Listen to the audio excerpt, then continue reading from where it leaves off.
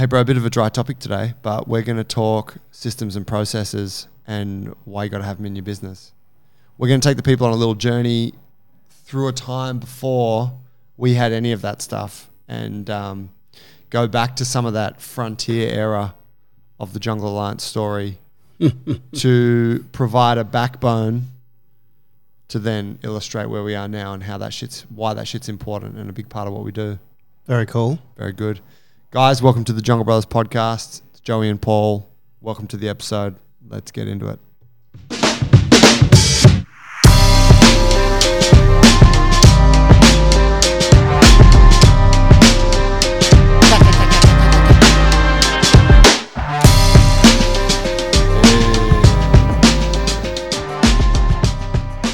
Now, it's a tricky one, bro, because when you want to talk business stuff, you use kind of business words like systems and processes. Mm-hmm. And that, I mean, if I'm looking at sort of 28-year-old me, new to running a gym and that whole thing, I'm just Loves training. Yeah, I got no fucking interest in whatever's coming after that.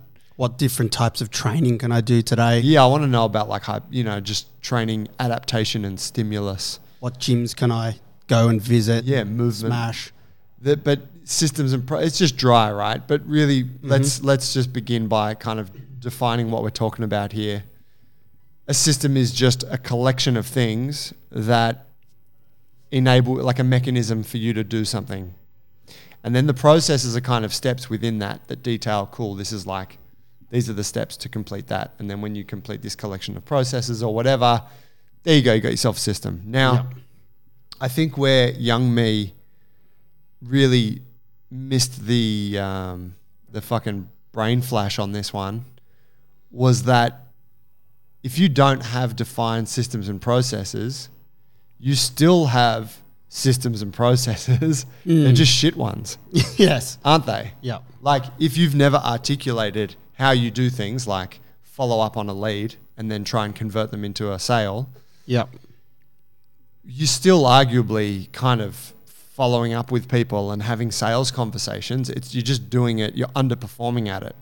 So, right? Yeah, you're doing a shit job of it. What's more, you're likely using twice the energy to do it. Yeah, and I think that's where it's like fuck, can't be bothered sort of thing. But then yes, you use twice the energy. It requires more mental bandwidth because it's not. All of a sudden, it's all just in your head. Mm-hmm. It's all on you. Mm-hmm. And if you can't clearly articulate your system for doing that, then you can never pass it on to someone else. Absolutely. Similarly, you can't even sort of make it easier for yourself by just reviewing the checklist and going, oh, yeah, cool, next step, just do that. You have to potentially reinvent it every time. I think a great example of this is writing a program. I think it's the best way to make an analogy of it, and it speaks to coaches and stuff like that in the fitness game listening to this. Yeah, it's just like writing a program or how you approach your training. If you're just training random shit all the time, you're not counting reps or weight. Yeah, you could probably still get stronger to a point, but you're not doing it very efficiently and you're not doing it very organized. So, yeah, like if you're trying to learn a movement, you've kind of got to know the parameters of that movement. Spoke about that last week, hey? Yeah. Point A, point B, back to point A, and you've got to kind of measure that. And measuring, as the Drucker thing says, that's how you move forward. So, yeah, the training thing, running a program is exactly the same. When I remember like a really clear example for this, like you want to write a program for someone, and you sit down you're like, oh, my client Peter needs, we finished that program that we're on, he needs a new one. So you sit down and you open a new spreadsheet and you go, Peter, new program, and then you go, date, okay, and then you go, okay, workout 1. You go, maybe you think ahead a little bit, you're like, we'll do 2 workouts per week in this one. All right, workout 1, workout 2. And then you're like, cool, what's the first exercise? And it's like this thing where you're like, you're piecing together exercises, and then you're like, oh, that's a bit odd actually, because what I ended up with there wasn't actually kind of reflective of what the warm-up was. Let's change that. And you can get something. You can come up with a workout like that. Yep. And I think I still do that to an extent, right? And then I'm like, what the fuck are you doing, man?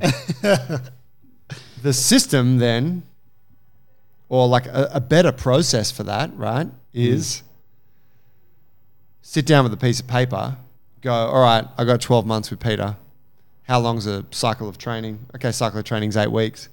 All right, cool. So let's factor in some holidays. How many 8-week cycles we got this year? Okay, cool, we got that. All right, where's he at right now? Cool, what are we trying to achieve? Okay, so let's put down three goals for Peter. Mm-hmm. You know, let's get him to a double bodyweight deadlift. Let's get him to a bodyweight and a half back squat. Yeah, whatever, arbitrary goals, but just something to guide your decision making. And then go, okay, great. So I got goals. I got how many cycles we got here. All right, so we're looking at whatever, 6 cycles this year. It's more than that, but let's just say 6. Yeah, well, we're coming back in after a bit of break. All right, let's make the first 2 more about building a bit of muscle, just simple basic movement patterns. And then we'll go, you know, so higher rep stuff. And then cycles 3 and 4, let's maybe start to lower the rest periods and let's push a little bit of capacity there. And then fucking last 2 cycles of the year, let's go hard on the strength work. Let's, you know, big rest periods, big weight, low reps kind of thing. Mm-hmm. All right, now we've got a bit of a thing. Okay, cool. So we're working our way down. All right, well, I already kind of know what movements I'm focusing on, so let's factor them in. Cool. What are 3 good warm-up drills? It just, when you then get to the stage of time to write a workout, you've already done all the thinking. You're basically just filling in the blanks. Yeah, so what you would do in that process is you would look at how you came to that.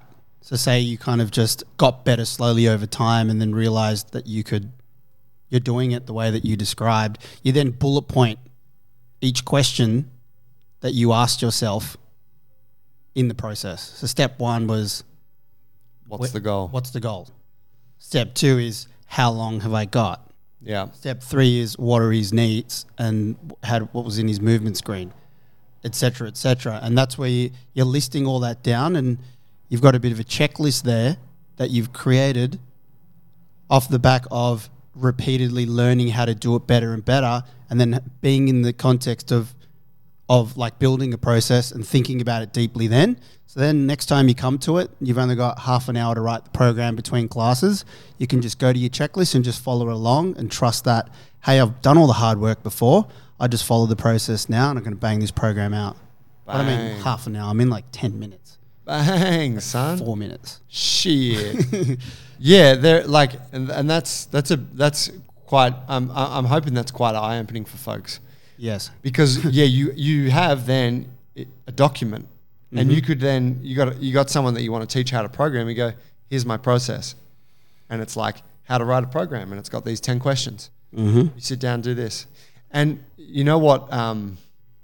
What's huge about that, and this is kind of specific to that example, but you touched on it, which is you're in the headspace of creating the system, and so that they're like. Being in the headspace of refining or building your system is a different headspace to writing out a program. So much. Yeah, like one is reflecting on how you do things, and the other one is like you're in the training mode. You're like, okay, what am I? Okay, yeah, cool. Okay, we're talking hip hinge here. What am I looking at? So it's important because if you're trying to do both at the same time, you end up doing a shit job. Probably a really good example of that one we see all the time is social media planning. Yeah. And posting. You know, you're fucking there, you're about to go to bed, you want to post something, you're trying to think of what it is that you need to post, you're looking at the photos that you have. Yeah. What can I talk about? While you've got the, like you it's like choose your photo and you're like, that's what am I talking about? And then you got this cool photo that you've got and you're like, I'm going to post about that. And then you post it and then next week you're like, fuck, that's not really in line with what I was trying to do. I've been trying to move towards here and I've just done the same thing. I mean, you get it out, right? Here's the thing is you get it done, right? Yeah. But yeah, where that post took you like literally an hour and 15 minutes and there was a mental struggle. There was like conflict in your head that you're like, fuck, why is this so hard right now? Versus I just popped that out in 10 minutes and it was easy. And you're the master at it. And you could probably do that. Master. Fucking, what is it? Pai Mei of this shit. What? Pai Mei. Pai Mei, who's that? He's the fucking guy in Kill Bill's on the top of the hill. Ah. You know? I only remember Hanzo Hattori. Okay, yeah. Swordsman maker. He's the guy with the white hair. He's at the top of the stairs. With the that's right. He teaches her the 1-inch punch. Sick. But did you like Kill Bill, by the way? Yes, I did. Yeah? Yeah, and I've watched it recently. Over the break, I watched one of them Yeah. And it held up for you? Definitely. And if we can just go on the sidetrack for a little bit. Of course we can. Tarantino, of our era, great director. So much fun, colour. You know, it's just well written and everything. I love just going to that when I'm like, what do I watch? And you've got this narrowcast fucking Netflix. I got all these other providers. And I'm like, every time I click on something, it's just you know when you just want to hit and you want entertainment on multiple levels, not just like sick action or if it's just, I just go Tarantino. Yeah, right. Yeah. Yeah, I mean, there's a commitment, right? Because it's a film. So you're like, all right, we're in this for a couple hours, whatever. Yep. But yeah, I mean, you cannot we're privileged to have lived in a time when he was making movies. I wonder what his process is. I think it's probably way more erratic than that. Oh, I've heard a podcast of him talking about how he writes and it's fucked up. Is it? Yeah, I think he writes with shit all over the table. Okay. Yeah. And I think anyway. Well, you know, there's an interesting... That's still a process, though. Yeah, that's his process, right? Yeah. I remember reading about Paulo Coelho, the author. Oh, yep. Wrote The Alchemist and a bunch of other things. You know, really world-famous author, huge best-selling books. And I think it was with Tim Ferriss in one of Tim Ferriss's books. But he was saying how his process for writing is he gets up, same time, boom, goes, sits at his desk, sits there, ponders a little bit, tries to put pen to paper or whatever, I don't know, computer, whatever. He's fucking, can't really get it going. So usually goes and has a coffee, fucks around a little bit, reads the paper, take a walk. And then he basically fucks around for the first half of the day until he's like feeling such pressure to go and get whatever his target is, 20 pages or a chapter or something written, that he comes home and he's like, I got fucking 2 hours to get this done and does it. But he's like, that's my process. It's like every uni student out there. Yeah. He's like, that's what works for me. Yeah. So I accept that procrastination, and I think that's very interesting because arguably with gym management, you don't have this luxury, but with a really creative process like that, sometimes that's how it has to be. And I think that's the difference. There's a creative process and then there's an administration process. Yeah. With the creative one, it's very unique to the individual. And I think that it's all about making all the conditions right that work for you, but there's no guarantee that it's going to come. Yeah. But you're trying to make all the conditions work from previous experience. But yeah, with an admin thing, and the drier aspects of just processes in your business, it shouldn't take any, there's no reason why it should take any creative bandwidth in that, for most of those tasks, like the drier stuff. It's fucking ones and zeros. It's true, yeah. It's boxes that need to be ticked. And obviously when you're doing it all the time, there is a creative part of you that's critiquing how you could do it better and stuff. But yeah, by and large, it's just do it in the course of your busy day. Thinking of that, there is and you'd know this as doing the marketing, even doing the social media for the gym, there's a creative process there. Yeah. And inspiration is a part of that and, whatever, coming up with ideas and whatever. And that's what I was trying to get at with you before. I kind of went Tarantino as that creative process and getting that all done so then you just know what you're posting that day. Yeah.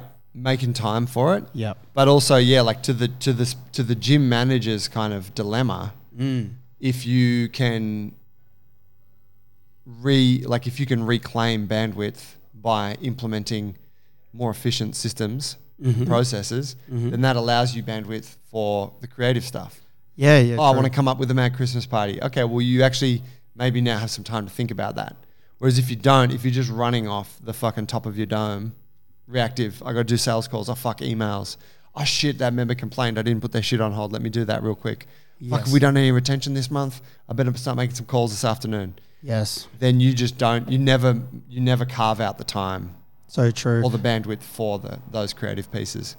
Yeah, that being reactive, as you said, that word, is where you don't want to be, especially in those arenas where, again, there's no reason why you have to be.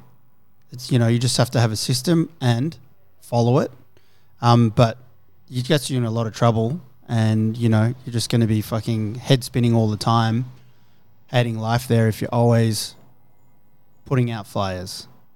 Put them out, you put them out. And one of my pet hates is when I put out a certain fire and then it comes up again and I put it out again. And it's like, if it happens a third time, then it's like, shame on me. I feel stupid when you make the same mistakes. Yeah. I don't know if you like that, but it's like, fucking hell. It's like, yeah, you know, because you obviously did not address it correctly the first time. That's right. Take a shot, goes to the left. Take a shot, goes to the right. Better be hitting that. Swish, bitch. The third shot. You're talking like your brother Aroni, you know, said with golf. Oh, that's right. If you miss, it's okay, but you at least want to get the ball past the hole. Yes. Because if you miss, but it also doesn't make it to the hole, you never had a chance, even if the accuracy was on. That's correct. It increases your chance by, I don't know what the math is, 25%? I mean, can you quantify that? Yeah. Well, you can miss left, you can miss right, you can miss by overshooting, or you can miss short in front of the hole. Oh, I see. So that would be 1 in 4 chance. So if you make it 1 in 3, then you've increased by whatever that percentage is. There you go. Always past the hole. There you go. I use that analogy with handstand kick-ups. Right. Well, you can't catch it if you haven't thrown it far enough. That's right. You got to go beyond. You got to go beyond at some point. Yeah, otherwise you never stood a chance. Yeah, me too, actually. Someone said it to me once. They're like, if you don't have like a checklist for everything that happens in your gym, yes, and like if you didn't show up to work tomorrow and the gym couldn't open and operate without you, then like you don't have. Can't remember how they put it, but they're like, it's a fucking mess, basically. You know, and I mean, we had like for a long time. And so it's like, what does that look like? And that the fella Logan that was talking about that was like checklist for everything. Everything. Yeah. And then you go like we used to be when we're in the film industry. Remember, you do a McDonald's commercial and you're in a McDonald's kitchen. Yeah. You're like a handful of times. Yeah. Hell, I worked in Macca's. Did you? I worked at Macca's. Okay. You know I was in like year 10 or something. So, you know, like they got checklists for everything. Everything. It's like, you know, closing procedure for the soft serve machine. Like, you know, PM manager, like closeout role, opening shift. And you're like, man, this is so over the top. You see it in some cafes even sometimes. You're there and you can see like a checklist on the wall for the staff. Yes. But that's what we're talking about. That's like, hey, dude, don't think about it. Just do what's on here. And just fucking do that. And that's your job, is to just do what it says here every day. And then you're like, wow, cool. Well, all right, well, all I got to worry about is just making the coffee good, or like pulling the fucking soft serve like a bowls. Yeah, the stuff that matters. And, you know, we talk about having a front end and a back end. And we're in the very personal industry. We want to treat all that stuff like we want to get that out of the way so we can have more presence of mind in that other kind of domain that, you know, you can't completely make a checklist for, just human interaction and stuff. We just want to make space for that and for coaching. It really, yeah, like you said before, it gives you space, headspace. And without it, it's a fucking tough way to go. And the beauty then is, like, the big gain on headspace is when you can then go, oh, I'm going to pass this role on to someone else. And then instead of having to try and, kind of like when T and I stepped out and Dills came in with you, it was like how we kind of tried to hand over our stuff to Dills. Yeah. But it was just all from our head. Oh, so I kind of do this and I got this job that I do, and oh, this is also important. Yeah. Versus when you got it all there, it's documented, you go, this is my job. Yes. This is what you need to do now. And here there's like 6 different like processes here. I'm going to take you through them all, and you get good at them, and that's it. And that's like minimal disruption, because if you can just fulfill what I was fulfilling, then it should be pretty good. Yeah. Tell me, kind of closing sort of thought here. What's your view on the tricky part here? And I've fallen into this trap myself. Is when you're constantly trying to edit your system rather than just using it. How do you view that? Like, because you got a system, you're like, cool, it's good enough, it's a recipe. Yep. Yes. But there's also this thing of like, I could make the recipe a bit better. Yeah, I think so. Like the overarching system that we have is the management system, which is the managers of the gym. We have a system on how we fucking keep tracks on all of our systems. And that is that we meet on a Monday. We have powwows throughout the week. You know, at different parts of the year, we'll go out for lunch off-site when we have to think creatively. We go take each other out for lunch. Like, you know, that's actually part of the system of being a manager. And then we have our weekly meetings. So it's like anything. You can't analyze every fucking set of everything that you do. Sometimes you have to work through a program and then look at it at the end and look in hindsight, you know, and analyze it. I think just having your meetings there, like throughout the week, just fucking do the work and follow the system that we've got. When you come up in the meet on Monday, we have a meeting agenda where you can bring that up. And then we are in the context of managing everything. I can then make that decision more clearer than at the time. Because when you're fucking up at the time, you're like, I want to change it. You can't see everything else that's in the business. But in the context of on the Monday meeting, hey, that is going to make it better. It's probably not a good time for it now. So it's just... That's the time to reflect. That's the time to reflect on it. But yeah, you want to improve, but not at the sake of... Never doing. Yeah. Does that answer the question? Yeah, it does. You're making a space for it. Yeah. And I guess there's a discipline in... I'm just trying to look up a thing here, John. Unless, of course, something's broken, you know, and something's broken and it's going to cause harm to whatever, member, client journey or a sale or something like that, then you're going to fix it on the spot. Yeah. But, yeah, it's funny. It took me a while to realize that that with all the systems, you need a management system. And, you know, that's tied up. That's a really cool part once you kind of tap into that stuff. And for a long time, we were doing it organically. And then at a point we're like, you know, we made more of a thing of it. And it's an idea that for it to all happen and for all your systems to happen is, well, we need to have roles in the gym. Remember we never had clear roles? No, yeah. We had to... That's boring. Treat it like a business. That's boring shit. Profit, that shit's boring. Muscle is interesting. Yeah, having clear defined roles. In those roles, having an expectation of the responsibilities and the key KPIs, if you want to say, what your expectations are of that role. And then the hierarchy in there, if there is one in a small space. But there is kind of a hierarchy that happens inside of management. Yeah. Between your CEO, your manager, and the coaches. Makes me think of I don't know if you've ever heard this, John Cage. Johnny Cage. I think he's an author.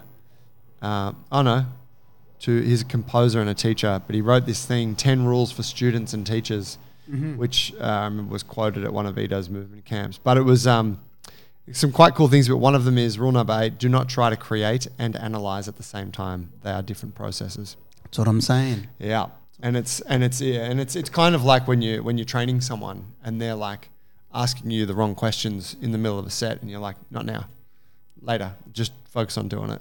So true. You know? We got Ollie lifting coaching this morning in class.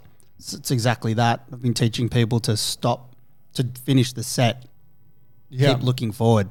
Get people who do like a power clean, then they look over at you, and then they do another rep while looking at you. Like, is that? And then like, is that? Am I doing it right? Am I doing it right? I'm like, all right, everyone, finish your fucking set.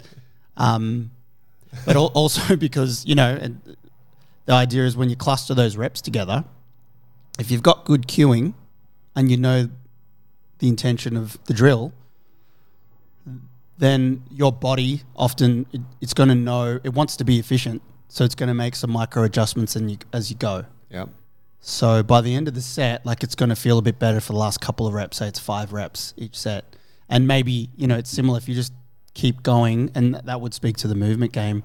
They want you to just keep doing it because the body's going to find the groove hopefully and fall into it. And then you can analyze it later. Yeah, and I mean, even if it's not going to find the groove, you still have to give it the chance. Don't you? Yeah, that's right. It's like I talk about with jits often where coaches will show some really convoluted, complex sequence. Yeah. And they're like, all right, guys, on 3, let's go. And then everyone breaks off to start practicing it. And then coach starts walking the room. They go to the first pair of white belts.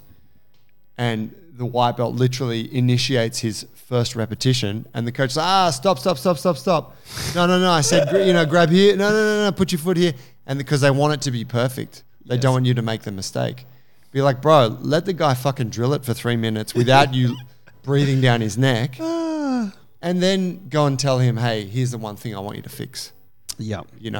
Which is really, I think we acknowledge that in the gym game where it's like, hey, you can't give people all the information right now. Mm-hmm. But anyway, that's gone away from the main point, which is, there's time to analyze and there's time to do. Yes. Yeah. And arguably when you're in a class and you're coaching them, you have your process, which is the program. Yes. Guys, this is the process, right? All you got to do is follow this. And I'm going to fucking tell you when to stop and, think about something else. Mm-hmm. I think that's good. I think that's a nice little overview on the piece there.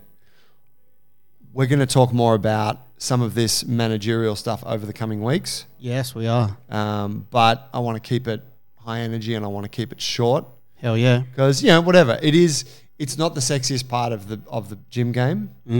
But I would say it's probably been the most profound stuff for us as gym owners, operators. I would say that systems and process is non-negotiable if you want to make money, if you want to scale, if you want to go on stress-free holidays with your family. It's absolutely non-negotiable. And a lot of people, fitness trainers and PTs, I would say, tend to not have that in them. Maybe they've got a background in it, but you have to learn to love it and find a way. Like some other aspects of training sucks. You've got to make it a process. Just turn up and do the things and find a way to love it. And then you got to live by them kind of, almost obsessively, because it only works if you keep the system going all the time. If not, you're going to die tired and unprofitable. That's the reality, huh? Mm-hmm. Yeah, that's some big words. Tired and unprofitable. Yeah, let's try and avoid that from happening. Thanks, bro. Thank you. Thank you, fam. We'll see you on the next one.